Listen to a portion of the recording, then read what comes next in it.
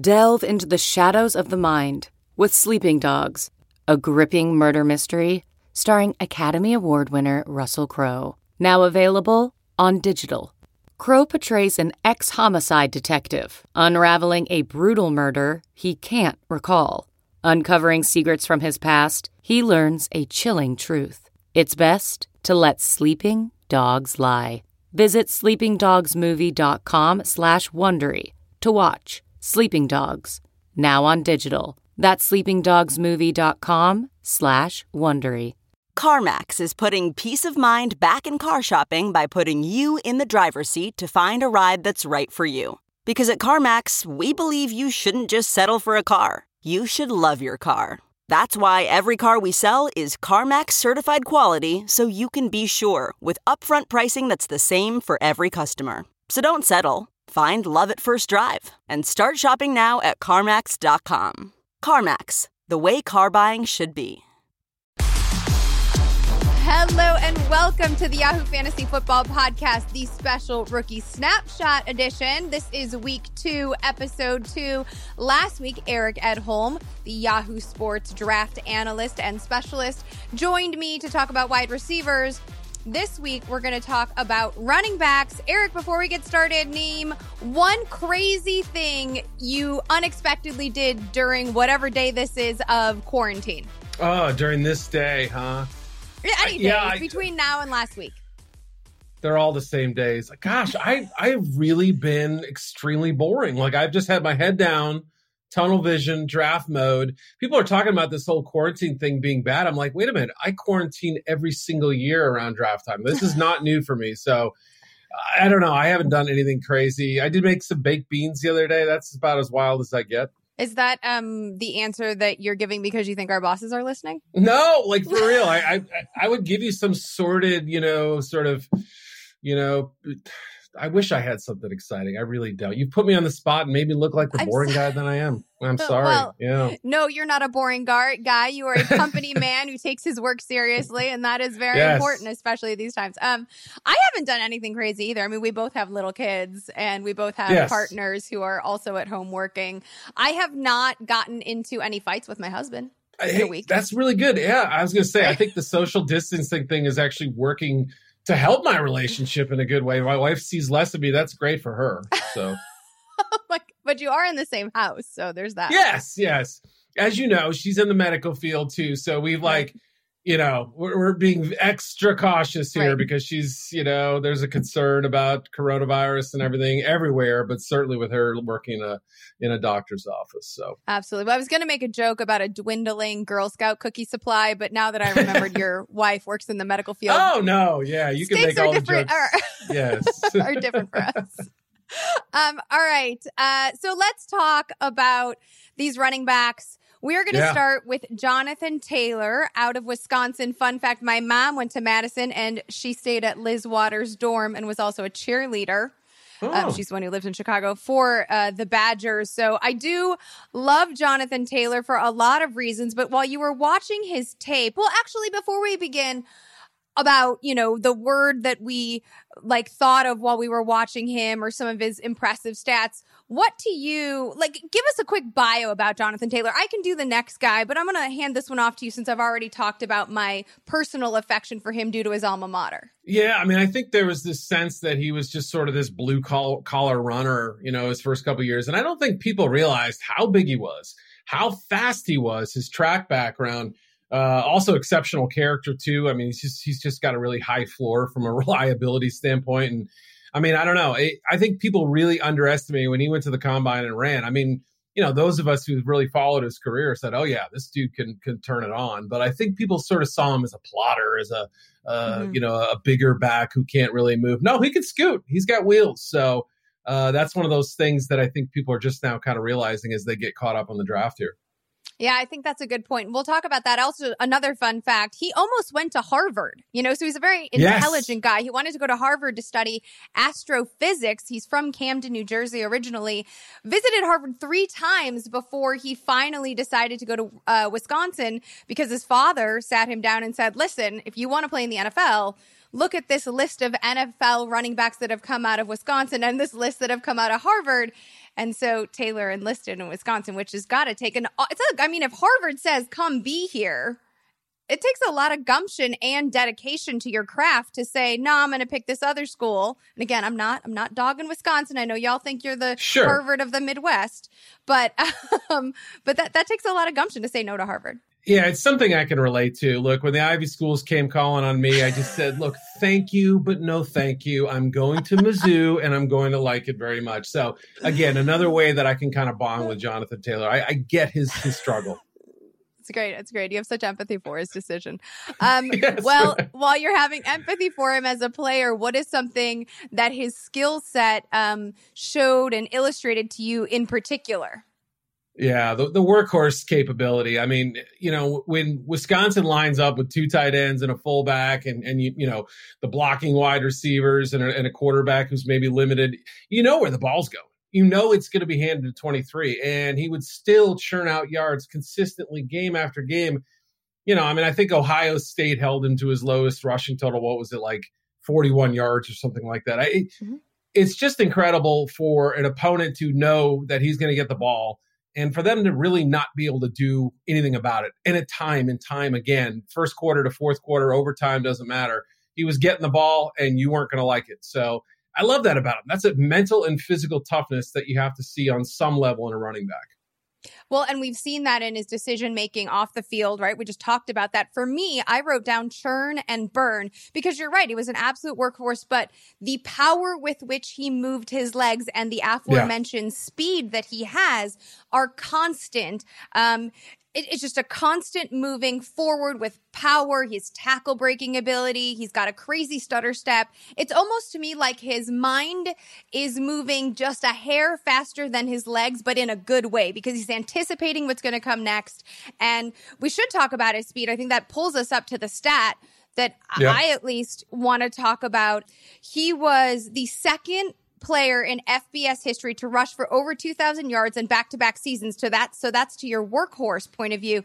But he was also the fastest player at his position with a 40 time of 4.39 seconds. So sub 4.4 speed, which is super impressive when you mention the fact that he weighs 226 damn pounds. Yeah. I mean, right, that height, weight, speed thing, he's got it. I mean, it's absolutely impressive to see him. He's a train. I mean, that's really what he is when he moves. He's a train. Those measurables put him, when you look at his adjusted weight speed score, into the 98th percentile among rookie running backs. So, my goodness. But his game is not flawless. His game is not perfect. You have a stat that highlights perhaps one of the more troublesome parts of his game. Yeah, and really even the workhorse part too, I could mention. The most troublesome part is the fumbling issue. Now, can that be corrected? Yes, but here's a player with, I believe, 18 total fumbles, 17 as a runner, 1 as a receiver, once every 53 and a half offensive touches. Now, I had a team that I've talked to for years who has a metric. They want to see that number about 1 in every 150 touches for an acceptable ratio. Had there been backs like Tiki Barber and Sony Michel and others, Stephen Ridley, I'm trying to think of a couple other guys who had issues in college and fixed them in the pros. Yeah, there are, but that's something that has to be addressed. But there's also the backside of the workhorse factor, which is he comes into the NFL with almost 1,000 touches. So not as much tread on his tires as some of the other backs in this class. And that's a big concern. Yeah, I like that you brought that up. Also, you're right, 18 fumbles over his career, 15 of those lost, and that's over 41 games played. So something to be wary of. I love that you mentioned, it's so fascinating talking to you, Eric, because I think a lot of us, are stuck with our highlight reels and particular games, some games that show a player's potential ceiling, some that show their floor. But you have insider knowledge to scouts and team executives and personnel. Can you just dip in for a second and talk about, I don't know, how you've cultivated those or how you can tell maybe when someone's like not being 100 with you or trying to blow smoke? It's not easy. I'll tell you what. I mean, it's still something I'm learning how to do. And I've had relationships that have dissolved after, 8 or 10 years where I was close with somebody and either I wrote something that was a little too honest, hit a little too close to the mark. Some teams may not love that. And that's part of the business. I think having two parents who were in sales, it sort of reinforced the idea to me, like, look, you're going to have to cold call people and you're going to hear a lot of no's. And that's just part of the job. And, it's sort of served me pretty well, I would say, in that, you may place 100 calls to coaches, scouts, evaluators, whoever. Maybe 10 of them call you back. I mean, again, I'm not saying I call 100 people in a week, but I mean, you have to put those calls out and you have to be willing to hear no and just move on. So, yeah, as far as, building up trust, I try to remember when people burn me or tell me stuff that isn't on the level, and I make a little note of it. Okay, that wasn't right. Okay, that wasn't right. And if they're compromised as a source, they're only for background. I won't use them anymore as any kind of, insider source. But you do try to learn about how these evaluators think and how they evaluate prospects. Have any of them ever said this guy is the next when referring to comps? Because comps, which we're going to talk about now in relation to Taylor, some people love them, some people hate them. I find them useful just because in a situation like this, when we're maybe introducing people who are newer to these players, it just gives you a frame of reference. That's all it's supposed to be. No one's saying that you can copy and paste X player's stats with this new player's stats. But does anyone ever use an actual comp, like any personnel players, when they are referencing? Yeah, like for instance, I'll get somebody on the phone and we'll roll through, 8 or 10 prospects, however long they can stand to listen to me talk or how long they can talk for or whatever it may be. And, he reminds me of this guy, or, I was at this kid's pro day, or I saw this guy. Sometimes it comes up more naturally. I think scouts definitely do the comp game because, if you read any like old scouting manuals, they say something to the effect of, if you can't compare them to somebody, there's a problem here. But there are also guys who I sit there and rack my brain and say, who am I going to compare this dude to? So I'm sure you have that same issue too, where you say, okay, the style is similar, but the size is way different. Yes. Or, the production's there, but, the 40 time is completely different or whatever it may be. It's not a perfect fit every time. Well, do you think that, let's move on to Taylor's comp. You have James Conner as his comp. Do you feel like that's a pretty accurate comp for him? Yeah, I mean, the only difference was Conner had major injury questions. Of course, he had the lymphoma and also the ACL coming out of Pitt, whereas Jonathan Taylor, other than the heavy workload, that's really the difference. I would also argue that Conner is a little bit more of a natural receiver. Taylor, let's face it, ran screens and little, short stuff, dump offs, wasn't an advanced receiver, got a little bit more play in that regard. So it's not perfect. But the other guy that I came up with, I kind of went back in my head. Maybe it was watching the other day, the Nebraska-Missouri heartbreak from 1997, Amon Green, a guy who was a third-round pick, but he was a speed back with some thickness to him, who also had a fumbling issue. So that's the other one that I came up with that, maybe the younger generation won't quite remember as well, but folks in our range, they will, right? I mean, that's a name we know. We're covering all of the generations. We do not discriminate by any means. So I like that you brought up the receiving part of Taylor's game, because he wasn't really used as a receiver until his final year at Wisconsin. He had 8 catches his freshman and sophomore years, and then 26 in 2019. So you're right. He needs more reps as a receiver. We're not quite sure. When I was watching his tape, I immediately thought of Nick Chubb. That just his power, his speed. Nick Chubb was the first name I wrote down. But I do worry, because of his lack of reps, from a fantasy perspective at least, in the receiving game, his landing spot is going to be essential, because he could fall into, let's take away the injury issue, but a Darius Geis situation, right? Where he's not used on passing downs, or he's taken off the field on third downs. And so then if he isn't given the opportunity to develop in the way that Nick Chubb has been allowed to develop that piece of his game, then I worry that his development as a player and as a fantasy producer is going to be stunted. And Geis was the first, you think about like that angry running style that Geis has. It's similar in some ways to Chubb, but that was one of the knocks against Geis coming out of LSU. And so I'd like to see him land someplace that needs a receiver. We both have him going to the same place, and I think he'd be able to get that also, I think it's worth mentioning that another great thing about Taylor is that regardless of where he lands in terms of scheme, because he worked in such a run-first offense in Wisconsin, he will fit into a zone scheme or a man-gap scheme, right? Like he is essentially scheme-proof as a running back, save the receiving issues a little bit. Yeah, I think he can develop in that area. I don't think he'll ever be supernatural, in terms of like, it's still never going to be the most comfortable thing he can do, but he can still generate yards as a receiver because he moves pretty well. And I think, his hands seem to get a little better as he went along. But yeah, I like our landing spot, Pittsburgh, right? I mean, that's a team that could use a back. And I mentioned he was similar to Connor. So, I mean, obviously I'm sure they would see some of the similar traits that would make him pretty attractive. Yeah, I agree. I mean, we have seen James Conner struggle with durability issues. Jalen Samuels is a tight end. Right? He's not a running back. He's not a pure running back, right? He's a guy. He's a tool. Benny Snell, as much as I liked him and as much, frankly, as the team seemed to like him, he definitely doesn't have the speed that Taylor has. So I think that this is a great opportunity. And also, Taylor is no stranger to climbing his way up the depth chart. This is a guy who was buried his freshman year as the RB5 on the Badgers depth chart. I think he could absolutely begin to ascend, especially considering the lack of, full, complete skill sets of the running backs theoretically ahead of him in Pittsburgh. Yeah, no, I think you're right. I mean, again, Benny Snell too. He was fun to watch in college. James Conner, outstanding story. Yeah. Maybe it's a little repetition, but as you pointed out, just sort of the lack of, clarity about whether either one of those guys is going to be equipped to handle the load. Pittsburgh doesn't have a first rounder. Who knows? That may make some other needs a little more pressing. But in the second round, if Taylor's there at 49, I think it's an outstanding fit.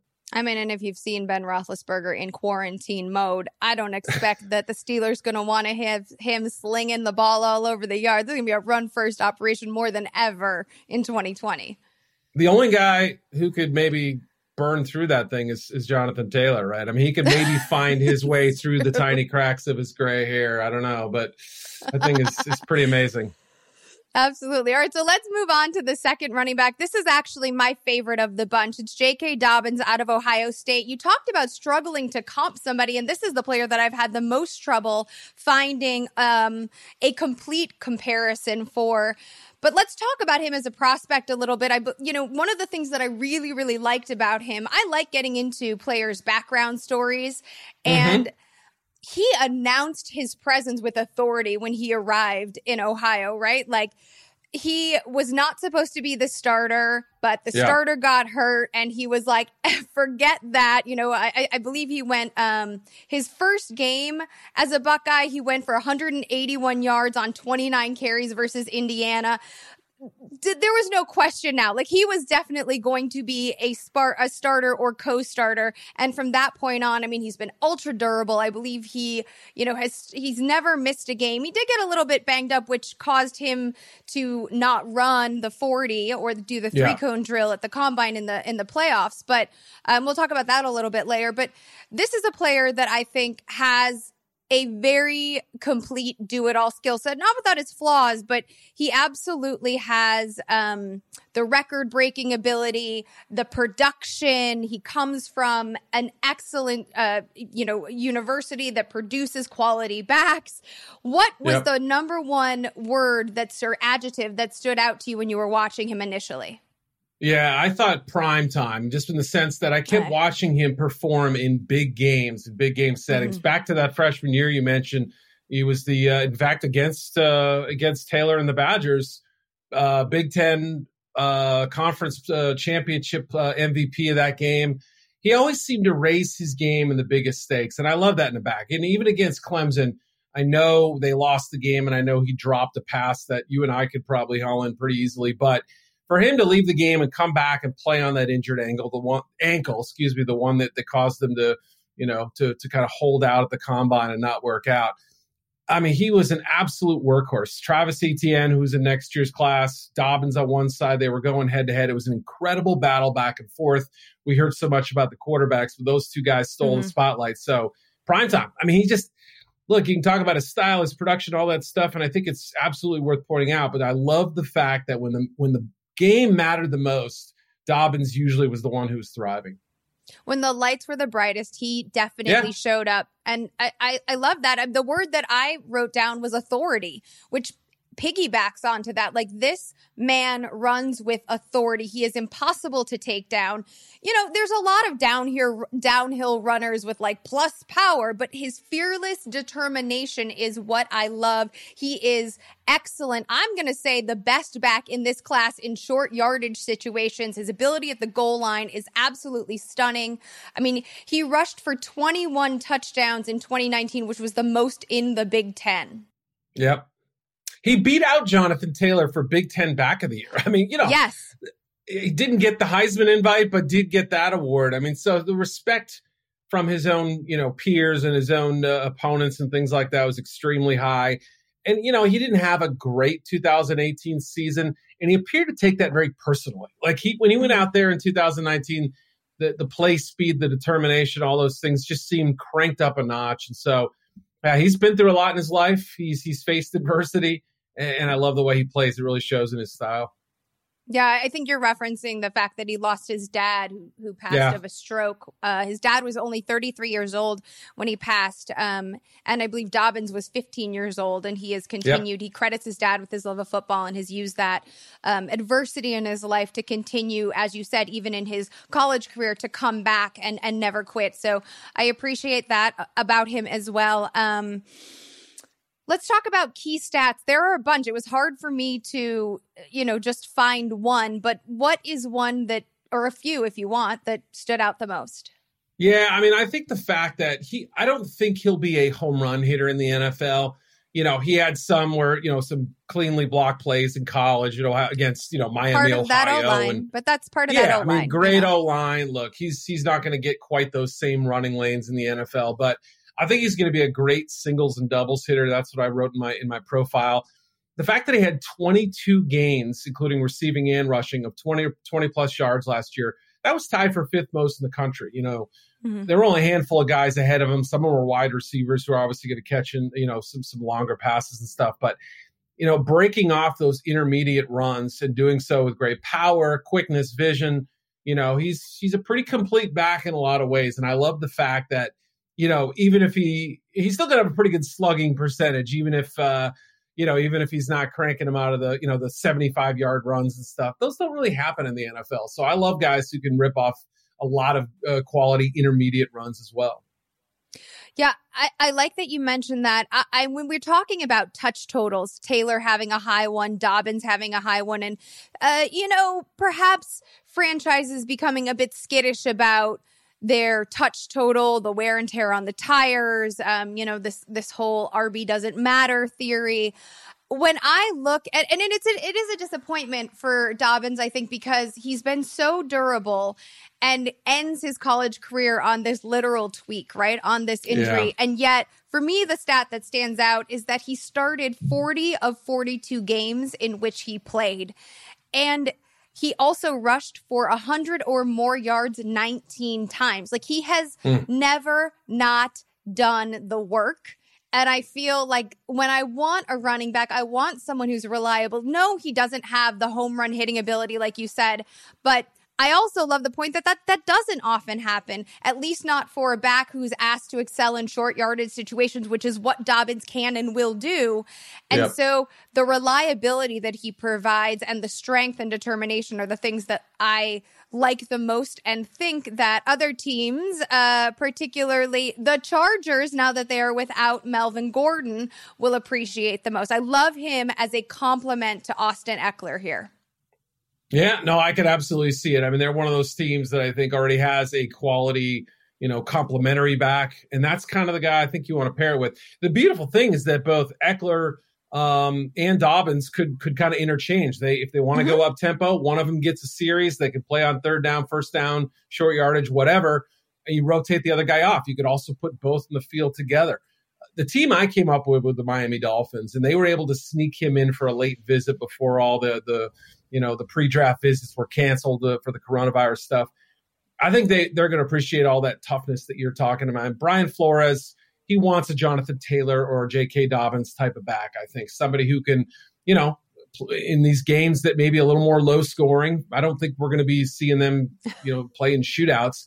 They want somebody who can carry the ball 25 times, which is a lot in the NFL. You don't see 25 carry backs very often. So I think that the mental and physical toughness would help the Dolphins, but I love your fit as well.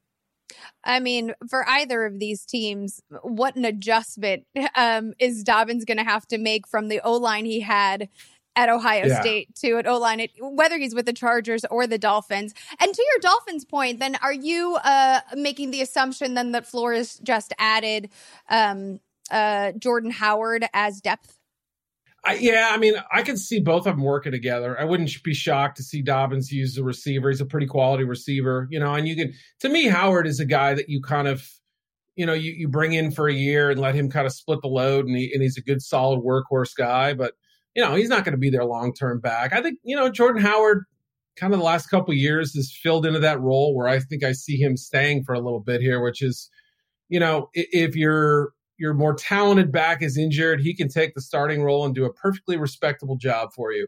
If not, you know, then he works in this complementary role. So yeah, I mean, would I love to see them get a little bit more of a scat back type? Yeah, like Swift or somebody. Sure, I could see it, but I could also see them going with a little bit more of a double up at the position.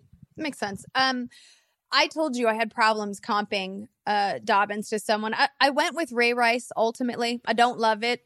You know, the size like doesn't it though, necessarily. It's fine. It's fine. I think the size isn't. You know, you're talking. Sometimes you get the size right. Sometimes you get the playing style right. I don't love the size fit. Well, let's talk about who you comped, because I think that this is, I haven't found one that I've loved, and I don't love yours, but it makes sense. I don't love any of them is the problem. Well, I don't love yours anyway. Yeah. Devontae Freeman was the one that came to mind. I think you're right, though. It's not as if there's a perfect, you know, facsimile of him as a player, but, you know, and Freeman is obviously a player who, you know, the last couple of years hasn't looked quite the same. It's easy to forget how much of a little ball of dynamite he was. And I was shocked that he lasted till the fourth round, you know, when he came out for the draft. I thought he was more like a second round pick.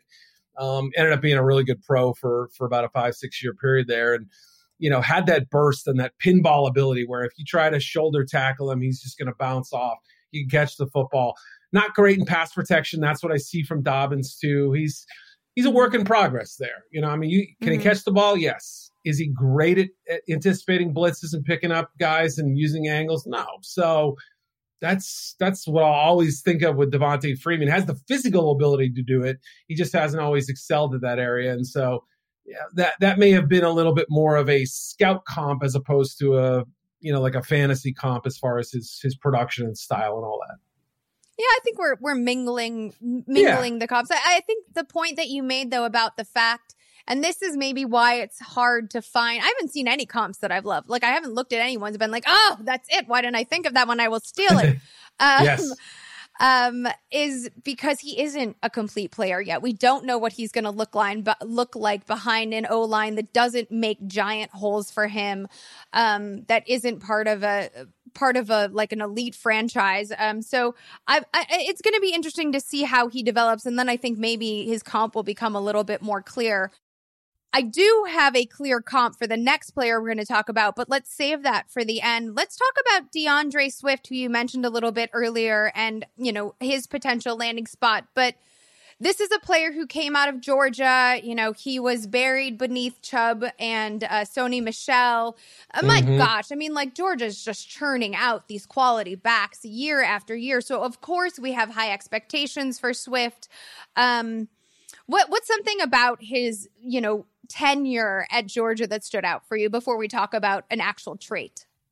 Yeah, I mean, statistically, it was good, right? I mean, obviously, a little bit underwhelming for the factors that you just stated. I mean, what I always have burned into my head are those spin moves he makes, you know, but it's not somebody that you're going to hand the ball. He never had a 200 carry season, right? He was more of a specialist than a big play specialist, but I love the fact that he could run inside zone, outside zone.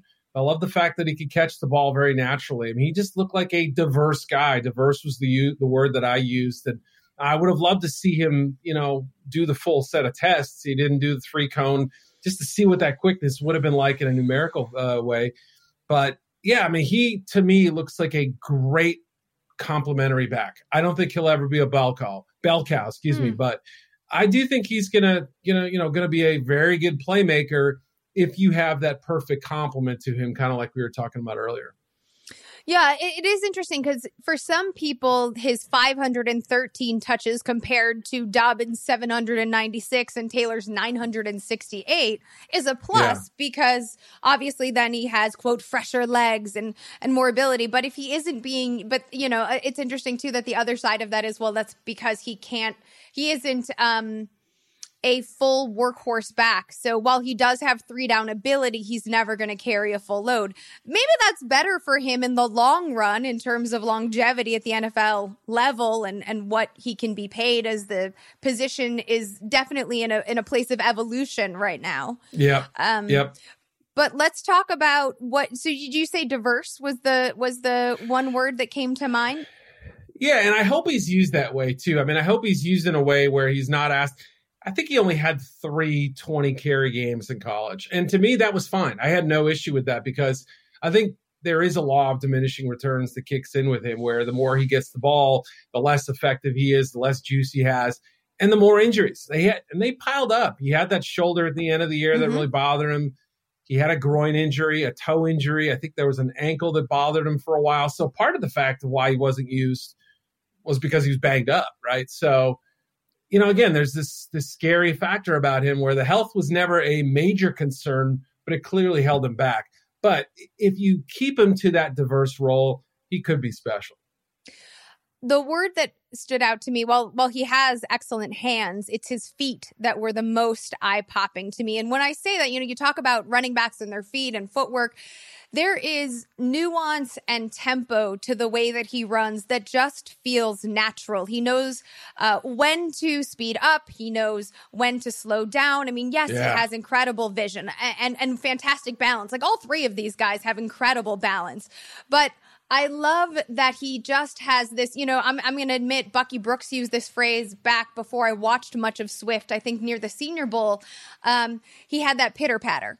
And I can't stop thinking that was perfect. Just this little pitter patter about the way he runs. And I like a lot of what he does. I think he's in some ways a very safe, explosive back, especially if you're not asking him to do the things that you're asking Taylor or Dobbins to do. Yeah. And something that came up, I remember watching, I think it was the Florida game, watching him make people miss and put moves on without slowing down, without gearing down, without, you mentioned the tempo changes too, where he can hesitate and do things like that. He's got that too. So, if I could even expand my word diverse and say he's got even a diverse running style. He can run with power. He can run with quickness. He can run with edge speed too. So it's really fun to see him adjust to what the defense is throwing at him, what the play call is. I mean, he's got special ability. There's no question about it. And he, while he is not, again, like the short yardage guy that the other 2 may be, he does have enough power to also go up the middle. This isn't a guy who's always bouncing it outside, right? He does have the moxie and determination to squeeze through tackles. So I like that he's diverse, to use your word again, in that way as well. He's not just, like a LaShawn McCoy, early career LaShawn McCoy, who's bouncing everything outside all the time. Who's your comp for him? My comp is DeAngelo Williams. Now I'm going again, showing my age, right? But sort of a shorter, got a little bit of thickness to him, that good shifty ability that you want to see. Had that one incredible year where I think he scored like 18 touchdowns, but also was one of those guys who, would be the second leading rusher in the NFL through 7 weeks of the season. Then a hamstring injury would come up, or, I think Swift is actually a tougher player than DeAngelo Williams was, but to DeAngelo's credit, he had a roll into his 30s with the Steelers there for a while. So he's got that ability where, maybe he's always going to be an outstanding complementary back, and maybe only a true feature guy for a couple of years, but he's somebody that I thought of that sort of came to mind. And I don't know. I mean, DeAngelo could run with toughness. Maybe Swift's just a little bit tougher. And I think your comp maybe plays to that just a little bit more. Yeah, I'm going with Dalvin Cook. Yeah, I like that. I wrote down in my notes bob and weave and speed, and that are the three things that you see Cook do. But you also see Cook struggle with his pad level, which is something I think Swift needs to work on. We talk about his injuries. I mean, he's got to lower the shoulder a little bit more. Cook has struggled with durability issues, I think in part because of his running style. While it is electric and it is exciting, it does invite injury. And so that makes me worried a bit. And I do think Swift, he's a wonderful last name because he is Swift. But he is more quick than fast. And I think that when you look at all of those things, you've got a lot of Dalvin Cook, but I also don't know if Dalvin Cook, it'll be interesting to see what Minnesota does in this, run first approach that they are very obvious and very loud about wanting to establish because, Cook is not the guy who can do all of the things, and I don't think Swift is either. I'm just trying to think, if Swift is one of the best running back last names, what would the worst be? Like Clunker or something? Or like Snell is pretty bad. Yeah, that's pretty bad. I mean, sorry, Benny. I hate to say it. I think you're right. I didn't mean to derail the whole conversation there. It just came in my mind, All right, well, let's go on to a player who, we talked about how J.K. Dobbins is going to have to adjust from running behind an awesome offensive line. Well, Cam Akers is going to be thrilled to run behind any offensive line that is not Florida State's. I think Akers was probably the bright spot for the Seminoles, whose O-line was trash. The scheme was a situation. There was a lot of not great stuff going on for Florida State over the past couple years. Yeah, really since Jimbo, even his last year, it looked kind of like it went off the rails a little bit. I always get a little bit nervous to talk about college coaches because people are so fervent that, but good for you. Yeah. You do it. Yeah, no, I mean, look, even Jimbo's last year, he looked a little checked out and the staff looked like, they've had bad quarterback play, really bad offensive line play. In the scheme last year, I mean, Kendall Briles was kind of thrown in there as a, boy genius, boy wonder, play caller. I don't know if he could have done better, but it certainly looked like, anything was an upgrade over that. So I used helpless. That was the word that I used, and it perfectly parlays into what you're talking about. I think some of his flaws as a runner, talking about Akers, are almost because he's seen ghosts and because he had to play with guards who get knocked back 2 yards off the line and, tackles who are whiffing on blocks and centers who, don't spy rushers well. It made me think every time I saw him, that was too much, or he shouldn't have done that.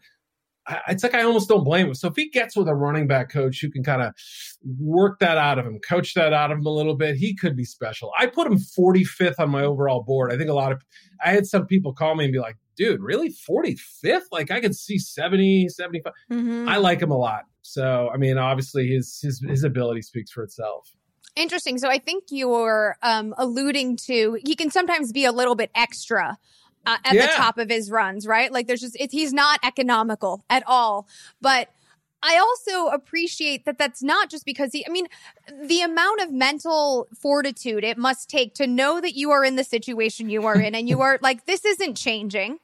And you come from Mississippi, you've watched your mom beat breast cancer, right? There is a resilience about your personal makeup, and that translates to your work on the field. And the fact that he does do that extra stuff, I am willing to forgive for the reason, because I love that he is efforting, that he is trying, that he is not just laying down. And for me, the word that popped out was acrobatic. And, he is a shifty player, but I don't think that says enough. Like, he is a threat to break off a long run at a moment's notice. Now, I know we talked earlier about how, that doesn't really happen in the NFL. This guy could be that guy that does that on the regular. And I think that's why you have him so highly ranked. I mean, he has size, speed. He's elusive in the open field. He can pick up yards after contact. He also is a great receiving weapon. He's got some ball security concerns and some pass pro concerns, but most of these rookie running backs are going to have a pass pro technique that they need to work on. But I looked at his just athleticism, and acrobatic does sort of mean all of the extra he's doing on top of it too. I don't know. I'm not. I'll let him have it. Yeah. given the circumstances he was under, knowing that he can, pull a rabbit out of a hat, I'm willing to live with it too. After all, who is the running back in NFL history who has the most negative yards ever? Barry Sanders, right? Mm-hmm. Is anybody saying, oh, Barry's too extra, he should never have done all? Are you kidding me? Like the greatest jump cutter of all time, the best magician to play the position.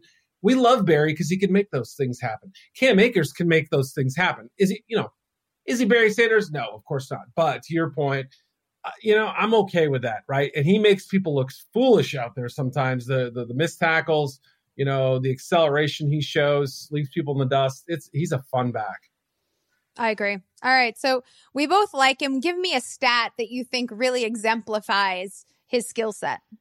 Yeah, to what we were just saying, 76 avoided tackles, courtesy of our friends at Pro Football Focus, on 231 rush attempts. So basically, every 3 runs, he's making at least one guy miss. And sometimes 2 guys on the same run, too. So I love the fact that, there are great one cut and go runners out there, and I appreciate the heck out of them because they're north-south. They get what's, what I mean? They really do the job and everything.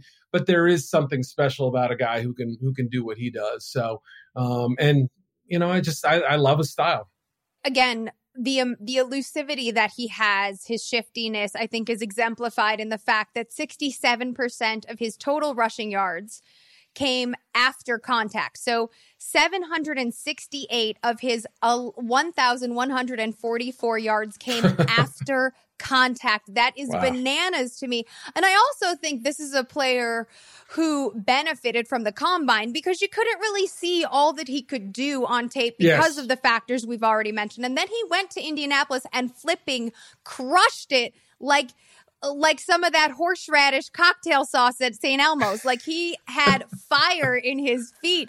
He ran the 40-yard dash in 4.47 seconds, which was top 5, 20 reps during the best bench press. That was top 9. And he also lit up that new, the Deuce Staley drill, which I think really showed off the skills that we're talking about. His dual threat ability as a receiver and a rusher.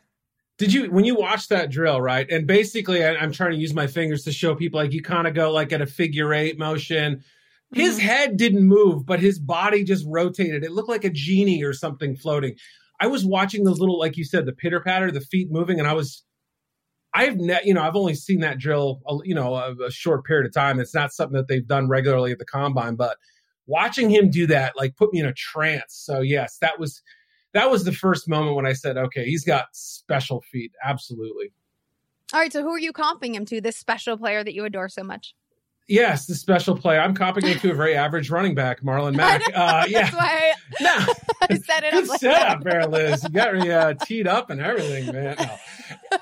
I struggle with this one, too, because I thought to myself, all those things we just described, you can't necessarily find all of those qualities in one player, where sometimes he reads the wrong hole, a little bit of ball security issues. What would he have done behind Wisconsin's or Ohio State's line or Georgia's line, whatever. So, I tried to find a player that coming out, I felt had very few weaknesses other than his ball security, which is Mack. Now, is he a special player? No, but he does everything really well. So kind of a souped up version of Marlon Mack. Best I can do to salvage that mediocre comp. That's fine, because I only set you up that way because I did a similar thing. I mean, I had, we're talking about this player excitedly. I mean, I think people listening and watching can tell who we're most excited about by the effusiveness, by our level of effusiveness when discussing them. And like, for me to then be like, you know what? He reminds me of Lamar Miller is also a little bit, it's a little bit antithetical. Tip your waitresses. Yes. When you look at Cam, I mean, what is Cam Akers? He's 5'10", 217. Lamar Miller's 5'11", 218. They both have a nose for the end zone. They're both excellent pass catchers that can be a safety valve for a struggling quarterback, and they both work behind bad O-lines. So I think that, Lamar Miller, when he was in Miami, wasn't being used the way everybody wanted him to be used. And then when he got to Houston, everybody was like, oh, maybe he is who we thought he was. But also B.O.B. is the czar of confusing things. But Lamar Miller, you make a great point. Doesn't he have like 3 90-yard touchdowns in his career or something ridiculous, or 4 or whatever it is? So, I mean, same idea where, I mean, like if you saw Akers have that stat 5 years from now, would you be stunned? No. So I kind of like it. It's better than mine. All right. Well, thank you. I will take that. Where are we both sending him? To Kansas City, baby, right? I mean, you got to go to the champs, and they. I look at, people are saying, could they draft a running back in round 1? I really don't think so. Andy Reid's never done it, but Andy Reid has struck gold in rounds 2, 3, and beyond. So this would be a great spot for him at the end of round 2. It makes a ton of sense for me. If they can't get our next back teaser, then I think this would be a superb alternative to that. So they want somebody who's got a little bit of juice, a little bit of power, and kind of that all-around skill set. Yeah, it feels like a very logical fit. And for what it's worth, while neither Eric or I have compared Akers to Kareem Hunt, other scouts and draftniks have. So that would seem like a pretty reasonable skill set, or one that Andy Reid both covets and would feel comfortable acquiring again. Yep. All right. Finally, the player that I'm going to go out on a limb and say we're both the most excited about, even if he's not our number 1 ranked running back. Here is someone that we feel different. Like if we're playing that Sesame Street game, I have a toddler. I know. I have a toddler. I know you do too. That Sesame Street game, which of these things is not like the other? Clyde Edwards-Helaire is the thing that is not like the others, but in an awesome way. Excuse me. I swore because I'm excited. Raghu, you'll have to bleep that. Anyway, all right. So Clyde Edwards-Helaire out of LSU, another running back, I think, who has changed hearts and minds with determination. His freshman year was really just a special teamer, kick returner. Yep. Second season got a little bit more run, and then, oh my God, you have one game to watch. If you're rewatching things in quarantine, rewatch the LSU at Alabama game, because CEH goes OFF in it.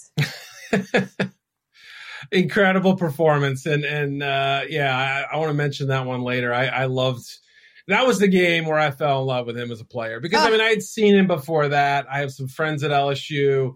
They were telling me all about him, and I thought, I've seen LSU backs before. And Geis was great, and Fournette and everything else, but absolutely fun is the most the best word I could come up with. And it's not just because he's fun sized, right? He's 5'7". He's sort of a squished down version of these other guys or whatever. But I mean, he makes people look ridiculous at times. And sometimes it's a slow spin move where he's almost sort of toying with the guy. Other times it's that little quick pivot.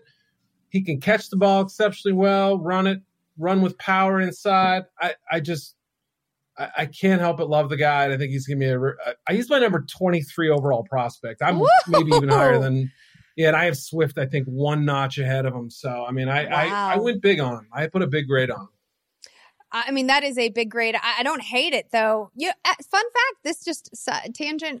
You said fun-sized. Martellus Bennett once told me I was fun-sized. So now I'm a little bit stuck on that.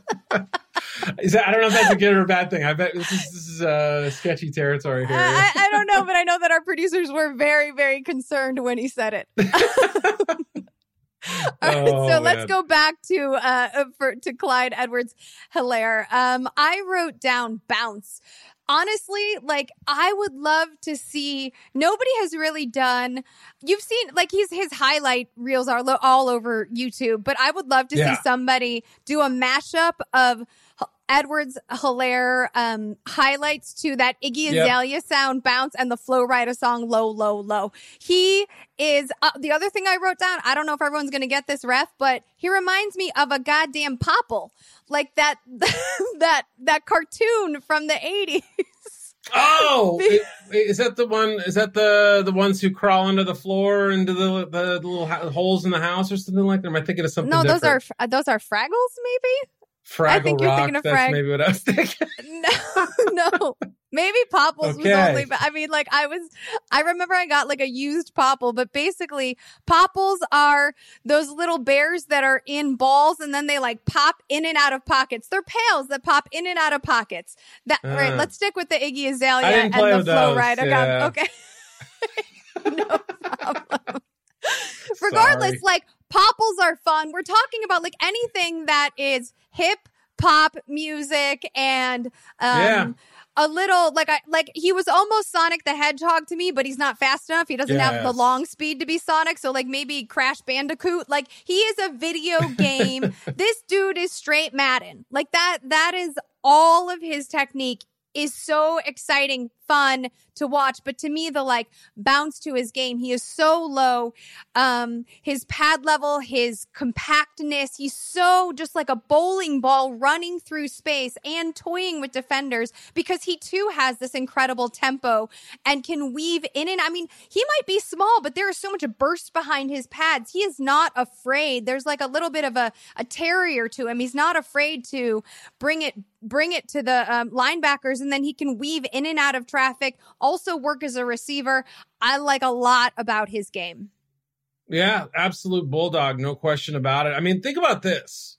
He was named LSU's team MVP this year. Not Joe Burrow.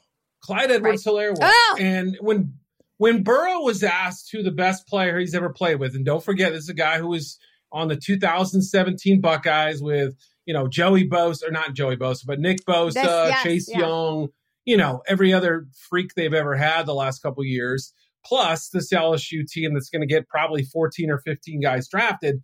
He, without hesitation, said Clyde Edwards-Helaire. How are we not supposed to take that information? And they're friends, of course, but like you could see it in the way he was used this year. And he was an absolutely crucial cog for them to get to. Now, did they win the SEC title game without him? Pretty much, yes. But every other step along the way, he made things happen for him. And I think he's a fantastic player. I mean, these are all fantastic observations, but I need numbers. I need facts, Eric. So give me a stat that backs up all of these opinions. 20 carries, 103 yards, 3 touchdowns, 9 catches, 77 yards, 1 touchdown. That would be a total of 4 scores against your Alabama Crimson Tide. What I loved about that effort, too, was it wasn't one long run. I think his long run was like 14 or 18 yards, same with receiving. He didn't have a gain over 20 yards. It was just constant butter churning throughout. And they had to switch defenses. I actually just watched this game today, and I was writing up Xavier McKinney there. I rewatched it this morning, too. Oh, were you really? How about that? Yeah. I think I've only watched it about 104 times just because there are like 50 NFL prospects in that game if you count next year and beyond too. So, I mean, what amazed me was that Alabama came in with one defensive scheme with McKinney deep, and they played it pretty straight. They completely switched their front, put McKinney up in the box, basically had him kind of spying Edwards-Helaire, and he still beat him. Like whatever. This is Nick Saban, one of the great defensive geniuses of all time. Just didn't have a solution to stop this guy. So he was that performance is what won me over. Yeah, it's funny you said that because I remember the broadcaster this morning saying Clyde Edwards-Helaire is putting on a show and Nick Saban doesn't like it. It was a beautiful line from the broadcast. For me, I'm going to throw out 2 stats. One to evidence his amazingness as a rusher and the other as a receiver. His broken tackle percentage of 34% is unbelievable. I mean, like that's RB9 amongst running back. Broken tackle percentage of 34%, RB9 among all running backs in 2019. Wow. And then when you look in the passing game, his completion percentage, 84.62%, was better than teammate Justin Jefferson's, which was 82.8%. We talked last week about Justin Jefferson, what was the most reliable? That was your word about him, most reliable pass catcher in this year's draft. And yet, Clyde Edwards-Helaire, the running back, had a higher completion percentage. It's amazing. Yeah, I mean, he's so good at those angle routes. He doesn't just, he's not just a screen receiver where he's catching a little, easy sort of handoff version of a pass. I mean, he's running routes that are pretty advanced. I think he could play receiver in the NFL. Like, I think he's going to get to the point where his receiving ability is as strong as his rushing ability. And who do you want to comp him to? We have the same comp. Well, we're doing waybacks. Yeah, I mean, my 2 waybacks here are Maurice Jones-Drew. Obviously, the height comes to mind, but the toughness, the receiving ability. I mean, all that kind of. He just reminds me so much of him, and also Brian Westbrook too, with just a little bit of a slipperiness to his game, and this was, and Brian Westbrook Andy Reid loved him. So I'm sure if he could find a way to get him in Kansas City, it would make a ton of sense. But we both have a different team that we think could make a lot of sense too. Yeah. I mean, the bowling ball quality that MJD has had, to me is what most comps to Clyde Edwards-Helaire. Plus they're all the hyphens, everything, the hyphenate, the 3 letters, it all makes sense for MJD. 5'7", right. Yes. Everything matches here. And in terms of team fit, I mean, good luck, Andy Reid, because Bruce Arians has already claimed himself a receiving running back. That is a priority for the Bucs in the draft and in their new/old uniforms. So yeah. I think that Clyde Edwards-Helaire is going to look awesome in the new Tampa Bay Buccaneers uniforms. What do you think? Yep. I think so too. Right in the middle of the second round. If he's there, I mean, could he go earlier? Sure. So yes, I mean, Tom Brady would love to have that guy. Yes. Chris Godwin, Mike Evans, they're going to do their work on the outside. He has a couple tight ends, but I think he would fall in love with Edwards-Helaire. Imagine going from Joe Burrow to Tom Brady, from Heisman/national championship to, one of the great quarterbacks of all time. That's good living right there. I mean, imagine going from James White to Clyde Edwards-Helaire. That's one way of looking at it too, right? Yeah. I'll take that too. So we are giving you hopefully lots of ways to look at these different prospects. I'm having a great time, Eric. This is one of my highlights of the quarantine. I hope you're having a good time too. I am as well. Absolutely. Let's keep it rolling. Okay, so we're going to be back for another Rookie Snapshot next week. We've got a grab bag of guys to talk about. Receivers really deep. There are a couple other running backs. We're going to do 5 prospects, mix it all up. And then Matt Harmon and I will be back with our regularly scheduled Yahoo Fantasy Football podcast later in the week. In the meantime, follow us on Twitter at Yahoo Fantasy. I'm at LizLoza_FF, and that is at Eric_Edholm. We are out.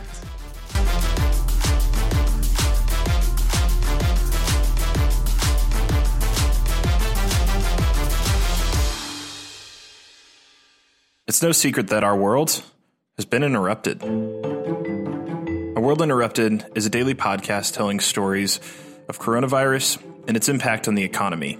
We want to cover the issues in the macro, global economics, the stock market, and our political climate. But we'll also cover the micro stories, maybe the ones you don't hear as much about in the news or the media. We hope you'll listen and be a part of the journey. So subscribe today on Apple Podcasts or wherever you listen to podcasts.